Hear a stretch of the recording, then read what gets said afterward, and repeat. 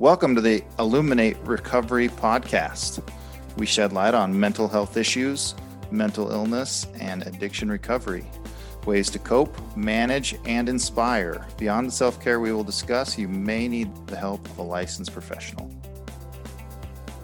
My name's Kurt Neider. I'm a husband, a father, entrepreneur, a handyman, and a student of life. I avoid conflict, I deflect with humor, and I'm fascinated by the human experience. And I'm Shelley Mangum. I am a clinical mental health counselor, and my favorite role of all times is grandma. I am a seeker of truth, and I feel like life should be approached with tremendous curiosity. I ask the dumb questions. I fill in the gaps. The Illuminate Recovery podcast is brought to you by Illuminate Billing Advocates. Make billing and collection simple with leader in substance abuse and mental health billing services. Verification and analysis of benefits, pre-authorizations, utilization management, accurate claim submission and management, denial and appeal management, and industry-leading reporting. Improve your practice's cash flow and your ability to help your clients with Illuminate Billing Advocates. I am worthless, no good, broken, a liar, a thief, depressed, an addict. This is the internal language of millions of Americans that may be suffering from addiction, anxiety, mental distress, chronic illness, trauma, and relationship issues. I Am Recovery works through helping clients heal wounds and see their value again, changing their inner dialogue to hope, love, and self-worth. Today, we are talking with the owner and clinical director of I Am Recovery. Jared Casey is a marriage and family therapist passionate about addiction recovery. He believes in a holistic approach to healing and with an emphasis on spirituality. Jared values genuine relationships, connection, and working through hard things. He loves to empower people and being witness to rejuvenated families and individuals. Jared, you got quite a legacy, but thanks for being here today. Thank you, Shelley, and appreciate your reminder of some of our values and some of the reasons that we're here. It's always good to read back and look at those things. Yeah, for sure. And I have to remind myself on a regular basis, too. I think that's just human nature, isn't it? Totally. Jared, you didn't always start out in recovery or even as in the therapy world. Can you give us a little idea of where you came from? Yeah, I'll give you the short version. I was in sales for a lot of years and traveling all around the country and even into Canada a lot. And during that time, I wasn't spending a lot of time with my family. And I started feeling like this isn't really what I want to do with my life. I'm not capturing the meaning of what is important. So I made a pivot in my career and finished my schooling and decided to go into social work initially. And then when I learned about social work, I realized that was really, really hard stuff. That's where the real warriors are, in the ERs and helping people right off of really fresh stuff. It was more than I felt like I could chew at the time. So I pivoted, learned about marriage and family therapy from a couple professors, and started interviewing for learning about that. I went and got a master's in marriage and family therapy and started off bouncing around from different populations, working with children, working with adults, working with near homeless, working with near disabled, families, couples. I was just kind of doing internships at a couple different places and trying to get a feel for what was good for me or what I could be good at, what felt right, what didn't feel right. And I landed in an inpatient program, doing an internship there. And I loved it, just loved it. For whatever reason, the addiction population, the mental health with depression, anxiety, PTSD population, it really resonated with me for some of my own personal reasons as well. But it just felt more attuned to my mission in life. And I started finding passion in helping people in this demographic and all the while helping myself. The old adage is you learn more from your clients than they learn from you over time. And that's kind of been a piece that just stuck with me. And while I was working inpatient, I started finding a lot of frustration with my clients when they leave. They come for 30, 60 days. They leave, and a lot of them relapse. And I take it almost personal. What did I do wrong? How come they're not doing better? Like, why Are these people not making it longer than a couple months after they leave here? So I started looking around and asking around and started finding that statistically, when people did transitional living, they had higher success rates of staying in their sobriety or staying in their growth mental health wise. But there wasn't a lot of traditional transitional living in Utah County at the time. So I started looking at it, I started speaking to the people I worked with, hey, why don't we do sober livings? Why don't we do outpatient? And the ownership where I was at, they were not interested in that. That wasn't their business model. Their business model is inpatient only. So when they didn't let me explore that, I even offered, I'm like, I'll run it for you. Like, let's just do this. This is needed. I can't see any more of my clients relapsing like this. This is too hard. They weren't open to it. So I took a chance and found a business partner and went out and just went for it, not knowing how expensive and difficult and hard that actually would be. And had a lot of resistance from the community as well, especially opening sober livings in residential neighborhoods. People tend to think that's going to be a bad thing. I don't know why, right? So the stigmas are there and they're very real. And there's a lot of education and a lot of pressure. My first house I tried to open, we had about 6 months where the city was just pushing back and delaying. I was running out of money. My investor was running out of money too. And we were like, should we just sell this? The real estate's still good. I got a job offer that would pay really well.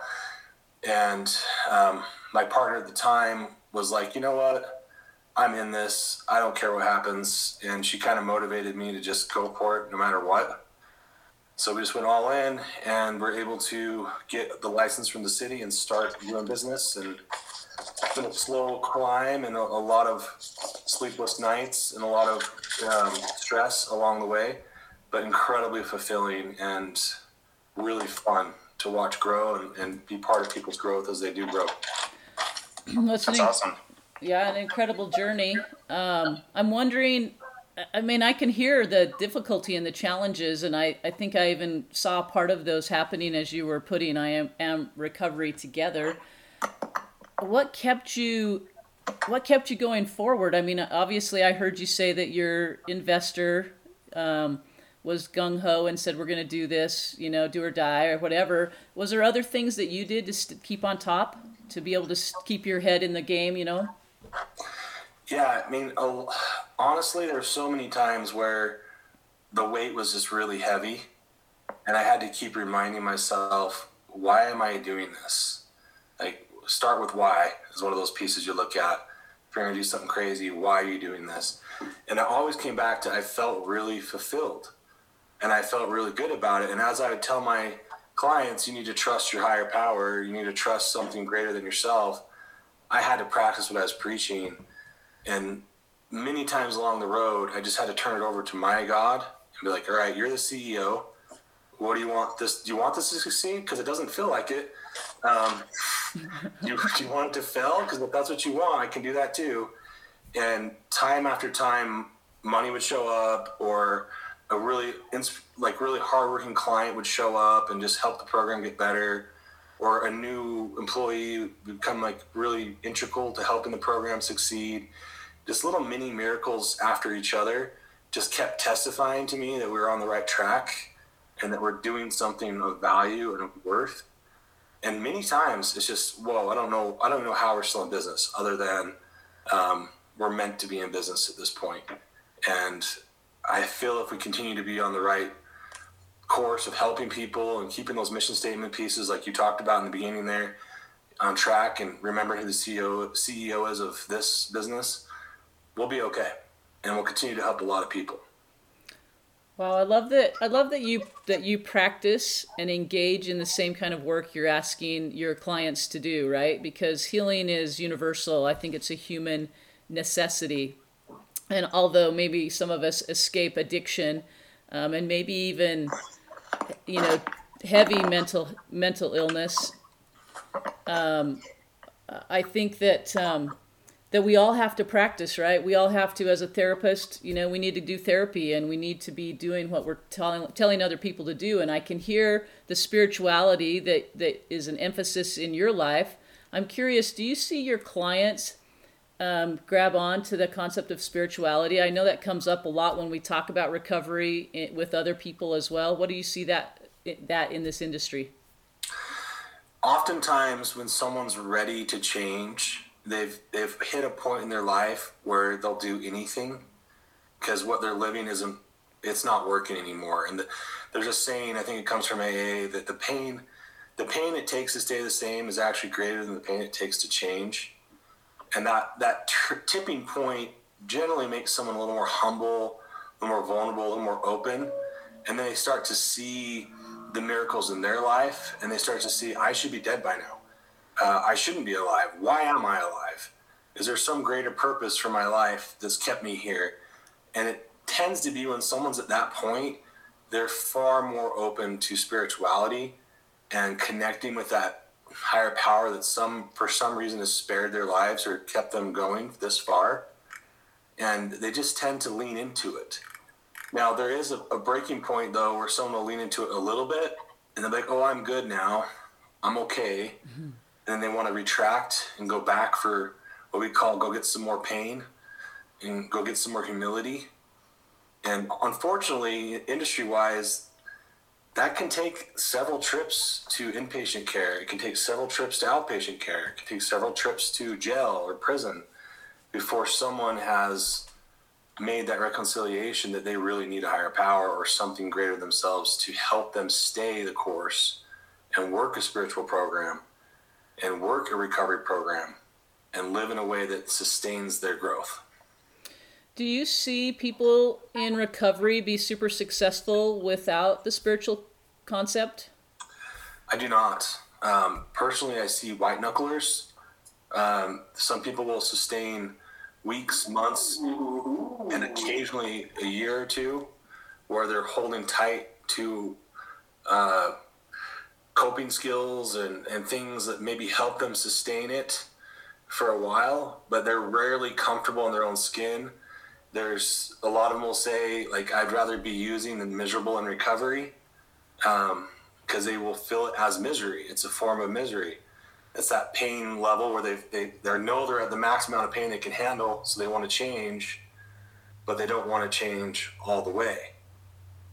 So like C.S. Lewis describes it like an old cottage, right? I don't know if you're aware of that term, where you invite God into your cottage to make some repairs. And we say, all right, you can fix the kitchen sink, but don't touch the walls, don't touch the carpet. You need to leave now. And, God says, no, I came here for the whole thing. I'm going to tear it down and build it up and make it something totally different. So it's that process of giving in and continuing to give in, letting go of vice after vice after vice until you're remade. And everything about you has changed is typically where the success happens. I'm curious, as you talk about that concept of giving up or surrendering your power, does that fall into the first step of AA? I mean, would you say the powerless piece is that here we are trying to control our lives, and if we can let go of that and recognize that that's really not what we should be trying to do those go together? They really do go together really well. I find they can be confused sometimes, as some people don't want to accept that they have an addiction or a really severe mental health problem. But it's not really about that. It's accepting you need help. It's accepting you need something greater than yourself to give you a better way, because what you've been doing isn't working anymore or isn't serving your life anymore. So they can go really well together. But sometimes people will think it almost a step one is a stigma in itself. Oh, I guess I'm an addict. It's an excuse now. But it's not. It's like, I need help. Mm-hmm. This is an area of my life I'm really struggling with. Well, and I think that's it seems to me that there's this huge lie, and I think this is human beings that experience this lie, is that I can do this on my own and I really can't trust anybody else because people have let me down. What's your take on that? It's a truth for some people. I mean, it's a subjective truth. When you've lived in a way that every time you touch the stove, it's hot, you stop trying to touch the stove even when it's turned off. So essentially, your past experience dictates your present and your future.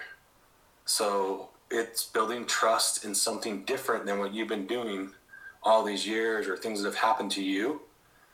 It's a tough space to be in. It's a difficult acceptance piece.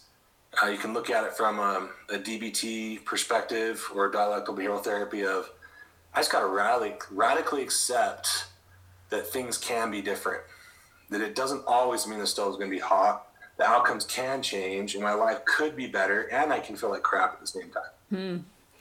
That's a tough dynamic to be in, that dualistic idea that both can exist in the same space. But they have to. I mean, they have to. Otherwise, you're going to get exactly as you are living. It's the old choo-choo train. Like, I think I can, you're right. Think I can't, you're right. And you have good reasons to be right. You've had lots of justifications, lots of things that have happened. But it doesn't mean it has to stay that way. It can change. You have to believe in change, or else there's not much of a point. Like, if you can't believe in some change, you're not going to go very far. Right. How hard is it for clients to grab onto those concepts? Because, I mean, some of them lived in cultures, in family dynamics, where that just didn't exist, right? These have been generational patterns that they've been in for a long, long time. For that kind of a client who just really never had a good model, what does it take for them to get to that place where they can sit in that dualistic place? Oh, it's really, really difficult. But living as an addict or living with severe mental trauma is also really, really difficult. So people in this state, they're used to doing hard things. It's hard to get up and go chase a drug all day, every day, and be homeless. It's hard to have nightmares all night or not be sleeping. So it goes back to that analogy of pain and change. So yes, these things are hard, but they're actually not as hard as the life they've already been living. So when they start to see that, usually it takes a shift into gratitude. I'm grateful for where I'm at today. I'm grateful for what I can do. And then it takes a shift into perspective on how change actually happens. A lot of people in their addiction, they fall into an all or nothing trap, that they expect things to come right away, fast and hard. When in reality, change is more gradual. People don't get sick overnight. They don't get better overnight. So as we help them reframe, what does success look like? You being in that chair is success. Honestly, you being in that chair increases your odds over 25% just because you sat down today. That's huge.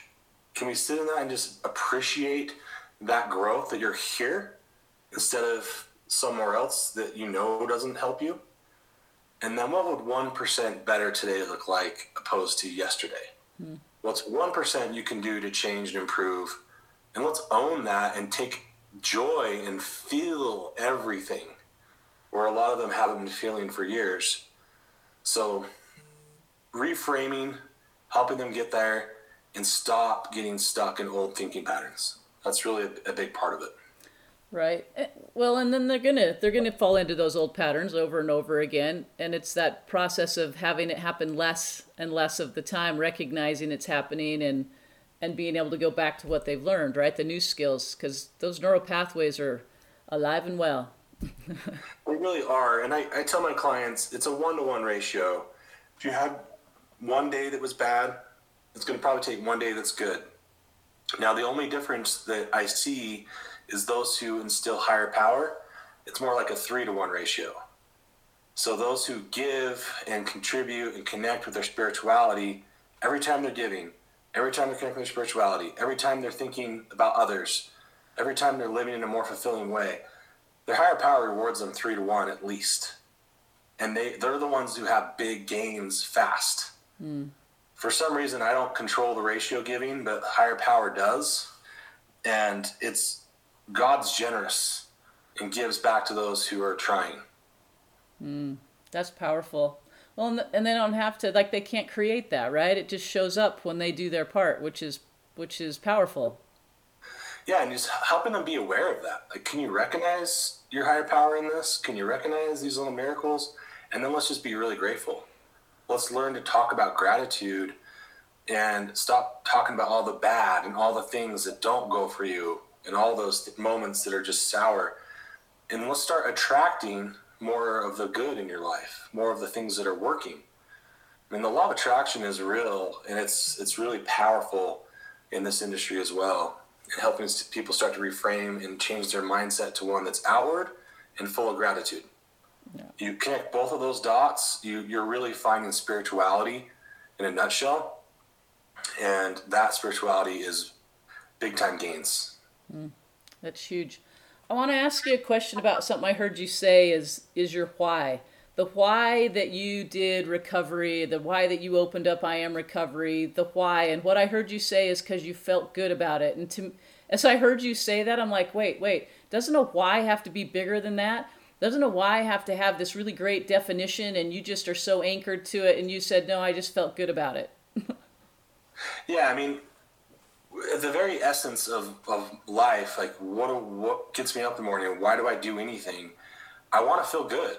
Feeling good feels good, to quote my coach, Shay Aslett. And when you focus on feeling good and doing good, for some reason, good comes your way and it's full of purpose and it feels good. So my why at times has been challenged, especially during the really hard times and starting to learn to even appreciate those. I had one moment early on in I Am Recovery where one of my counselors, Cameron, which is a phenomenal man, we were really struggling and we were trying to figure out how to like structure things and make things work. And he looked at me, he's like, aren't we just so grateful for the actual affliction we're going through right now? I was like, you're nuts, man. Why should we be grateful for that?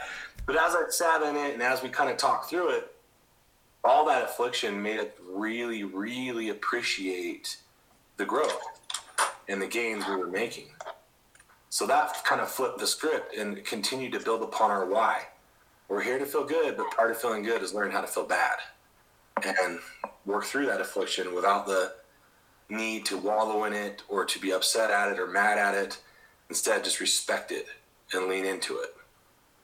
It's interesting that with all the people that we talk to, when we talk to them and say, okay, you probably wouldn't ask for this, again, you might not want a do-over, but having learned the lessons that you've learned, would you give it back? And it's never a yes, right? There's always appreciation for kind of where they are.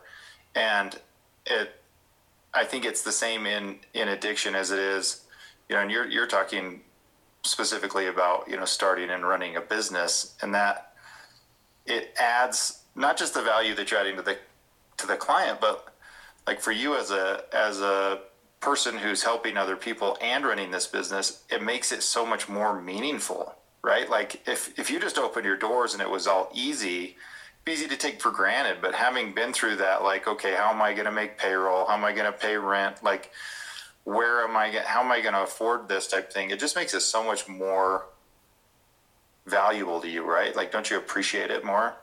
Oh yeah, I've got like a level 5 attachment to my business now. Like, I'm a stage 5 cleaner. Like, if someone attacks my business, it's like murdering me. Like, don't do that. It's not nice. I probably wouldn't be nearly that attached or that involved if it came easy. Looking back too, it's kind of like taking a flashlight through a dark train tunnel. And if I knew how long the tunnel was and how scary some of the corners were and how close the train would hit me sometimes, I don't know if I would do it if I had the full lights turned on. But does that give you gratitude for your naivete? Yes, I'm very naive and stupidly ambitious sometimes, and I fall into lots of hard learning traps all the time. Big learning curve for this guy right here. Which is a negative way to talk about it, right? But I asked that question in a sense that, like, you mentioned you wouldn't have done it, right? Like, if you knew all of the factors, it'd be easy to back off. And you've been talking about, attitude, positivity, spirituality, right? So spirituality, I think, is a different level of positive thinking, right? There's a different level of hope that comes from believing that you have someone else impacting your life on a higher level beyond just positive thinking. But you've talked about the power of positive thinking in recovery and in working through, some of these things. This is not necessarily inside your wheelhouse, but it's more of a curiosity because of what you've been talking about. Have you ever seen any statistics as far as, I would assume that as somebody's going through recovery, as somebody's trying to work through mental illness or health issues, I would assume that positivity has to help that process, right? Whether it's speed it up or make it more likely to be successful. And maybe you've seen this, Shelley. Have there ever been any studies done on like addiction rates just in people who start from a positive attitude versus have a negative attitude? You know what I mean? Are negative thinking people, right? Fear-based thinking people more likely to be addicts? So I'll do my best to answer that, and Shelley, you chime in too. The science of positive psychology is still pretty young. It's 20 years old, maybe a little more. Studies done on it are probably even fewer to be found. There are some really interesting documentaries out there that have some of the stats built into them. The documentary Happiness is a really good reference for anyone who wants to learn more about that. Essentially, people who focus on positivity live longer, they have more fulfilling lives, they have better marriages, they have better relationships with their children, they have reduced anxiety and stress, and the numbers quoted in those documentaries are relatively high. Personal experience with clients, those who flip to a positive mindset, it can be really, really powerful, but can also be dangerous to a degree, because sometimes they try to only feel positive instead of allowing themselves to feel crappy and feel through it. Where there is a seeking behavior in addiction where someone's always trying to feel good or feel nothing. And we have to reframe that and teach them to feel and allow your body and your mind, your soul, or whatever, to come around to accepting all feelings as good and letting time pass through those feelings to teach yourself that you can feel bad and good.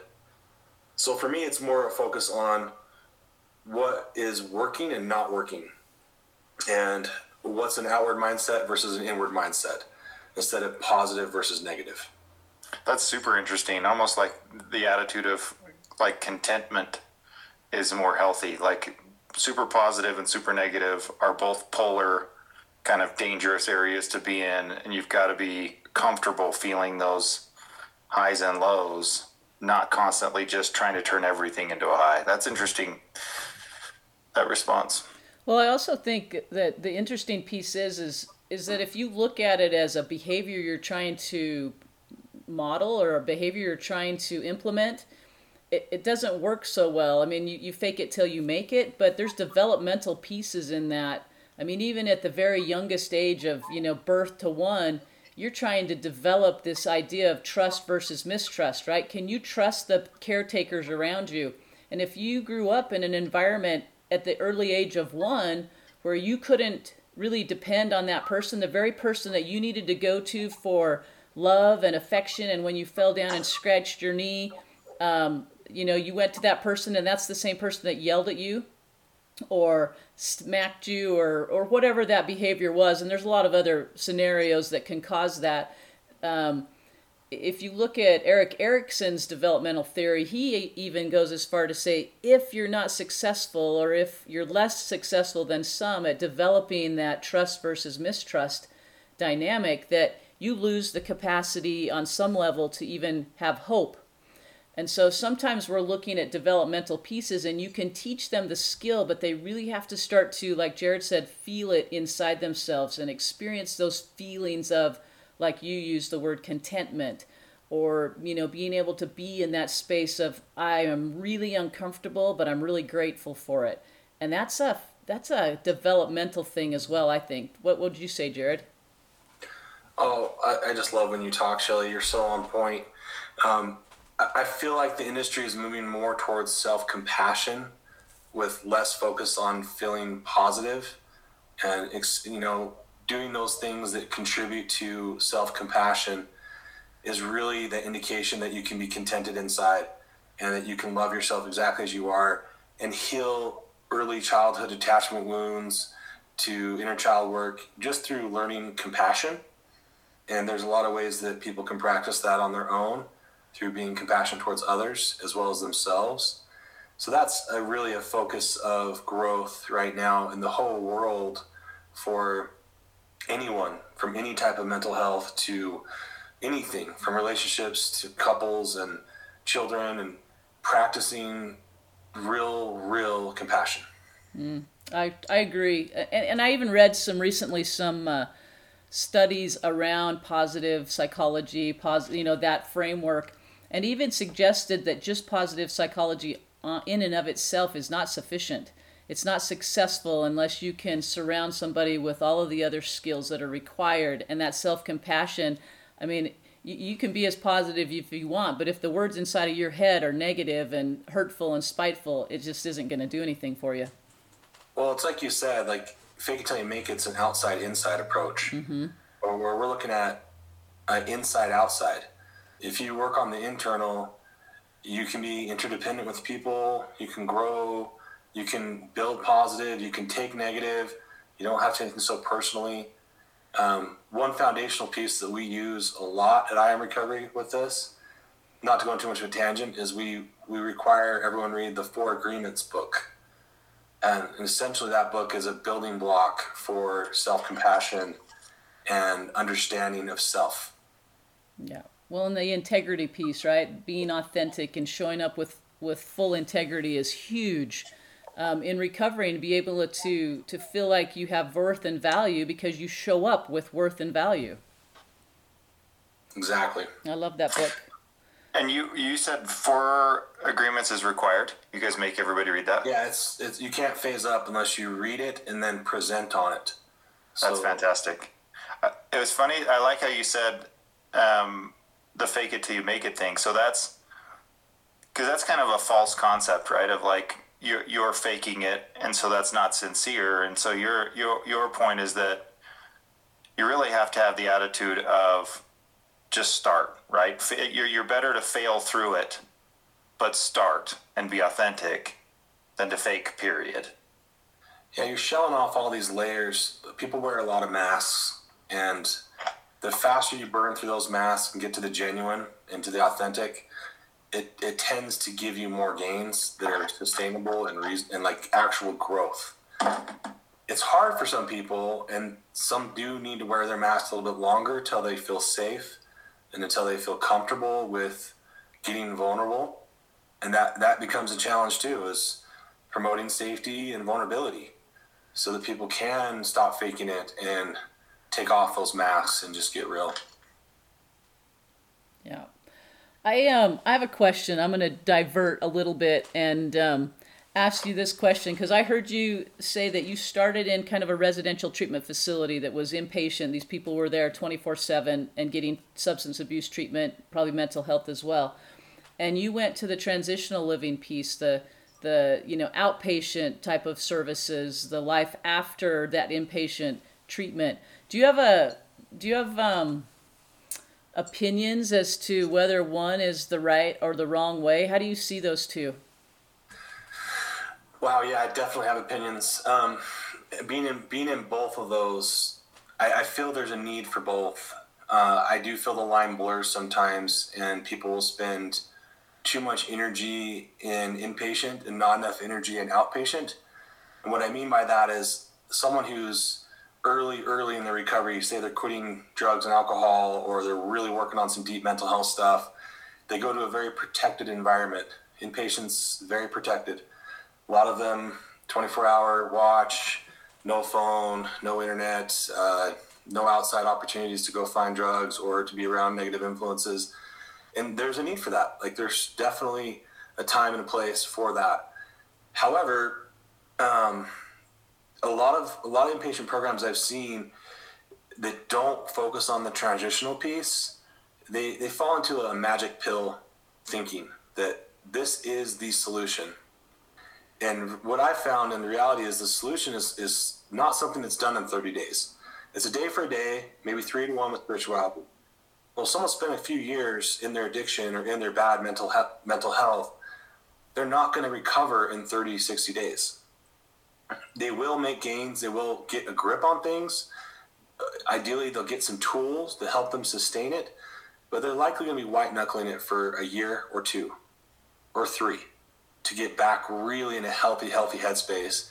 But they're also going to be expected to be functional, rational adults or teenagers. And that's really difficult to do when you've had so many years of programming of I'm not good enough and all this other stuff. So for me, you definitely need transitional, whether that's outpatient, really solid sponsors, really solid coaching, community, connecting with a whole resource of friends, healthy family members, activities that engage you in positive ways. Call it social interaction with whatever that looks like. It could be church, it could be sober softball, it could be community fellowshipping and giving back in service. But you just really need to plan on 2 to 3 years of really solid working a program that gives you fulfillment and gives you purpose. And after that 2 or 3 years, you're probably going to develop routines that last a lifetime. And those routines will continue to feed your spiritual growth and your purpose in life the rest of the way. The fallacy is 60 days, 30 days. And it's a sales pitch. It sounds good. You give us a bunch of money. You sell your boat. You're going to miss where the boat was, and you take out a second on your house, and you put Jimmy, Joe, or whatever in inpatient for 60 days, $60,000 later, and bam, he relapsed a week later, and now he's struggling, and maybe it's even worse because he was clean for so long. So absolutely respect inpatient, but inpatients that don't have a focus on transitional care, peer support, sponsorship, coaching, they're setting you up to fail. I think it's valuable information to understand that someone is not going to be, like you said, they're not going to be in recovery for 60, 90 days, right? That's not enough time to sufficiently change those neural pathways that they've developed while they're using, and to know how to handle the triggers that come when they smell that smell or go past that place that they were at. They need a whole lot longer. And I heard you say 2 or 3 years worth of recovery is probably much healthier than 60, 90, even 6 months. Yeah, I mean, you can even look at post-acute withdrawals, and for those who aren't familiar, drugs get in the body and neural pathways, they stick in a person's body for 2 to 3 years. You could be doing a yoga stretch one day and pop a little bit of a bone joint and release a little bit of old meth in your body and instantly get a high and feel triggered. So that can happen for a couple of years, not to mention using dreams and thoughts of it and old patterns that are family members that are still using, friends that are still using. It takes time to develop a new life. And like we talked about the analogy with the train tunnel, if I tell a client right up front, you have to change every single thing about you, most of them are going to tell me to go take a hike. But if I say, you're going to change this 1% today and do 1% better every day for the next 3 years, that's digestible. That's the flashlight 5 feet ahead, and they can do that. If I say 90 days, 60 days, you're going to see the whole tunnel, it's going to be a flood. And it doesn't work.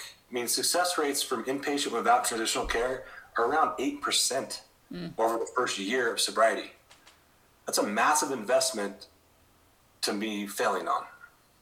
Yeah, I agree. And it's a lifestyle. It's not just a short-term fix. And I think it doesn't just apply to addiction recovery. It applies to every aspect of our life. If we want to improve and grow, it's going to take time to develop that. And it's really, we're fooling ourselves if we think it's going to take 60 days or 90 days. But there is value for that treatment. Absolutely value for that treatment. It just can't end there.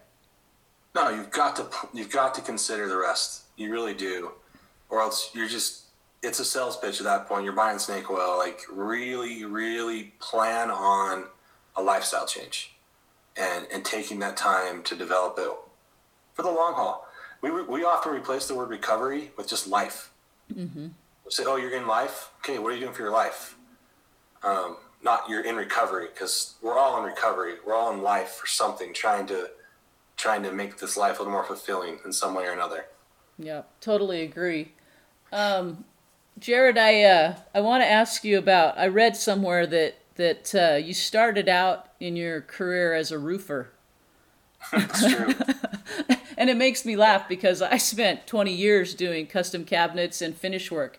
I'm like, is it maybe there's some trend that therapists come from the construction industry? Yeah, my dad had 8 boys and 1 girl, and I think he had us all to be cheap labor, like having us. And he put us on the roof at 12, 13 years old and started working. So I was roofing from 12, 13 years old all the way through my late teens, early 20s. And anytime I complained on the roof, my dad would say, well, go to college then, huh? Or you don't want to be a roofer the rest of your life, go get your schoolwork done. It was like this one-liner he had locked and loaded every time a complaint whispered out from any of us. Don't want to be a roofer? Good. I'm teaching you not to be a roofer. We're going to go to school. It worked, Dad. I got about 22 years old. My brother, he pulled me aside. He's like, dude, you got to get out. You're going to get trapped in this industry if you don't get out now. And I'm like, all right, peace. So I shifted. But, I loved roofing with my family. I spent so many summers in the hot sun, eating lunches under shade trees, taking quick naps, talking to my brothers, talking to my dad, learning about life. The work sucked. It was horrible, but I loved it. Like, it was a community of its own, and I almost stayed in it just for that, just to be around family and people that really care. The life lessons I learned are invaluable, but I haven't been on a roof since. Like, I won't hammer a nail. My own roof has got a big old chunk missing for 10 years, and I won't go put it in. Isn't that the way it always works? It looks like my house isn't getting fixed. A lifetime of it already. Oh, that's fantastic. I heard you say early on, you were trying to debate whether to do the job or do the business, right? I am recovery or take this really good paying job. And in hindsight, where you're at now, you you really wanted to do this because you were spending all your time working and not with your family. How has that shifted for you, and would you still pick the same path? The funny thing is, the guy who offered me the job has a very successful inpatient program, and he wanted me to be a lead therapist for him. And I asked him straight up, I was like, look, I've got a sober living started. I would like to keep doing that and work for you. And he said, no, you have to either do me or that. And I asked him, what would you do? Because he's an entrepreneur himself that's been successful. And he said, I'd absolutely bet on myself. So I was like, okay, that was just one more thing that was just showing me I was on the right track. So I bet on myself and went for it. I was also listening to a book. This was for Kurt. This is one of those entrepreneurial books. There's some book I picked up like in a discount bin for $4 that said, dare to do something stupid. I was like, it sounds like me right now. So I bought the book and I listened to it. And there's this entrepreneur talking about how stupid it is to do a business, but how amazingly rewarding it is. So for the last 3-4 years, it's been very stupid, but it's also been very rewarding. And at this point in my life, I would never take it back. Like, I'm so grateful I did that. That's incredible. I love hearing that. And I've watched your journey on some level from a distance, and I see the people that you help and the way it changes their lives. And sometimes it's relapse after relapse after relapse, but they keep coming back because what you offer them means something to them. And I see that, and it's incredible. So I love that you haven't given up on that dream. And it really kind of inspires me because I'm always asking myself, what's my why? Why do I do what I do? And for you to come in and say, because it feels good, because I like what I'm doing and it just feels good, allows me a little bit more space and a little bit less hardness on myself if I've got to figure out this incredible why. So I appreciate that. And the work that you do, Jared. Thanks for being with us. Thank you, Shelly. I appreciate you. It's been a parallel journey. I've appreciated you all along the way. You and your team have shared insights and knowledge and support and given me a lot of cheerleading from the sidelines. That we need that. There's days where you need it. You need other people in your corner and fighting for you, and that's the whole point. Community and growth. Yeah, I couldn't agree more. I always feel like we're in this together. We might as well help each other along the way, because if you can't help somebody else, your success really doesn't have any value, I don't think. That's exactly right. Well, thank you for being with us today, and we'll keep up the good work. Thank you, Shelley. Thank you, Kurt. Thanks, Jared.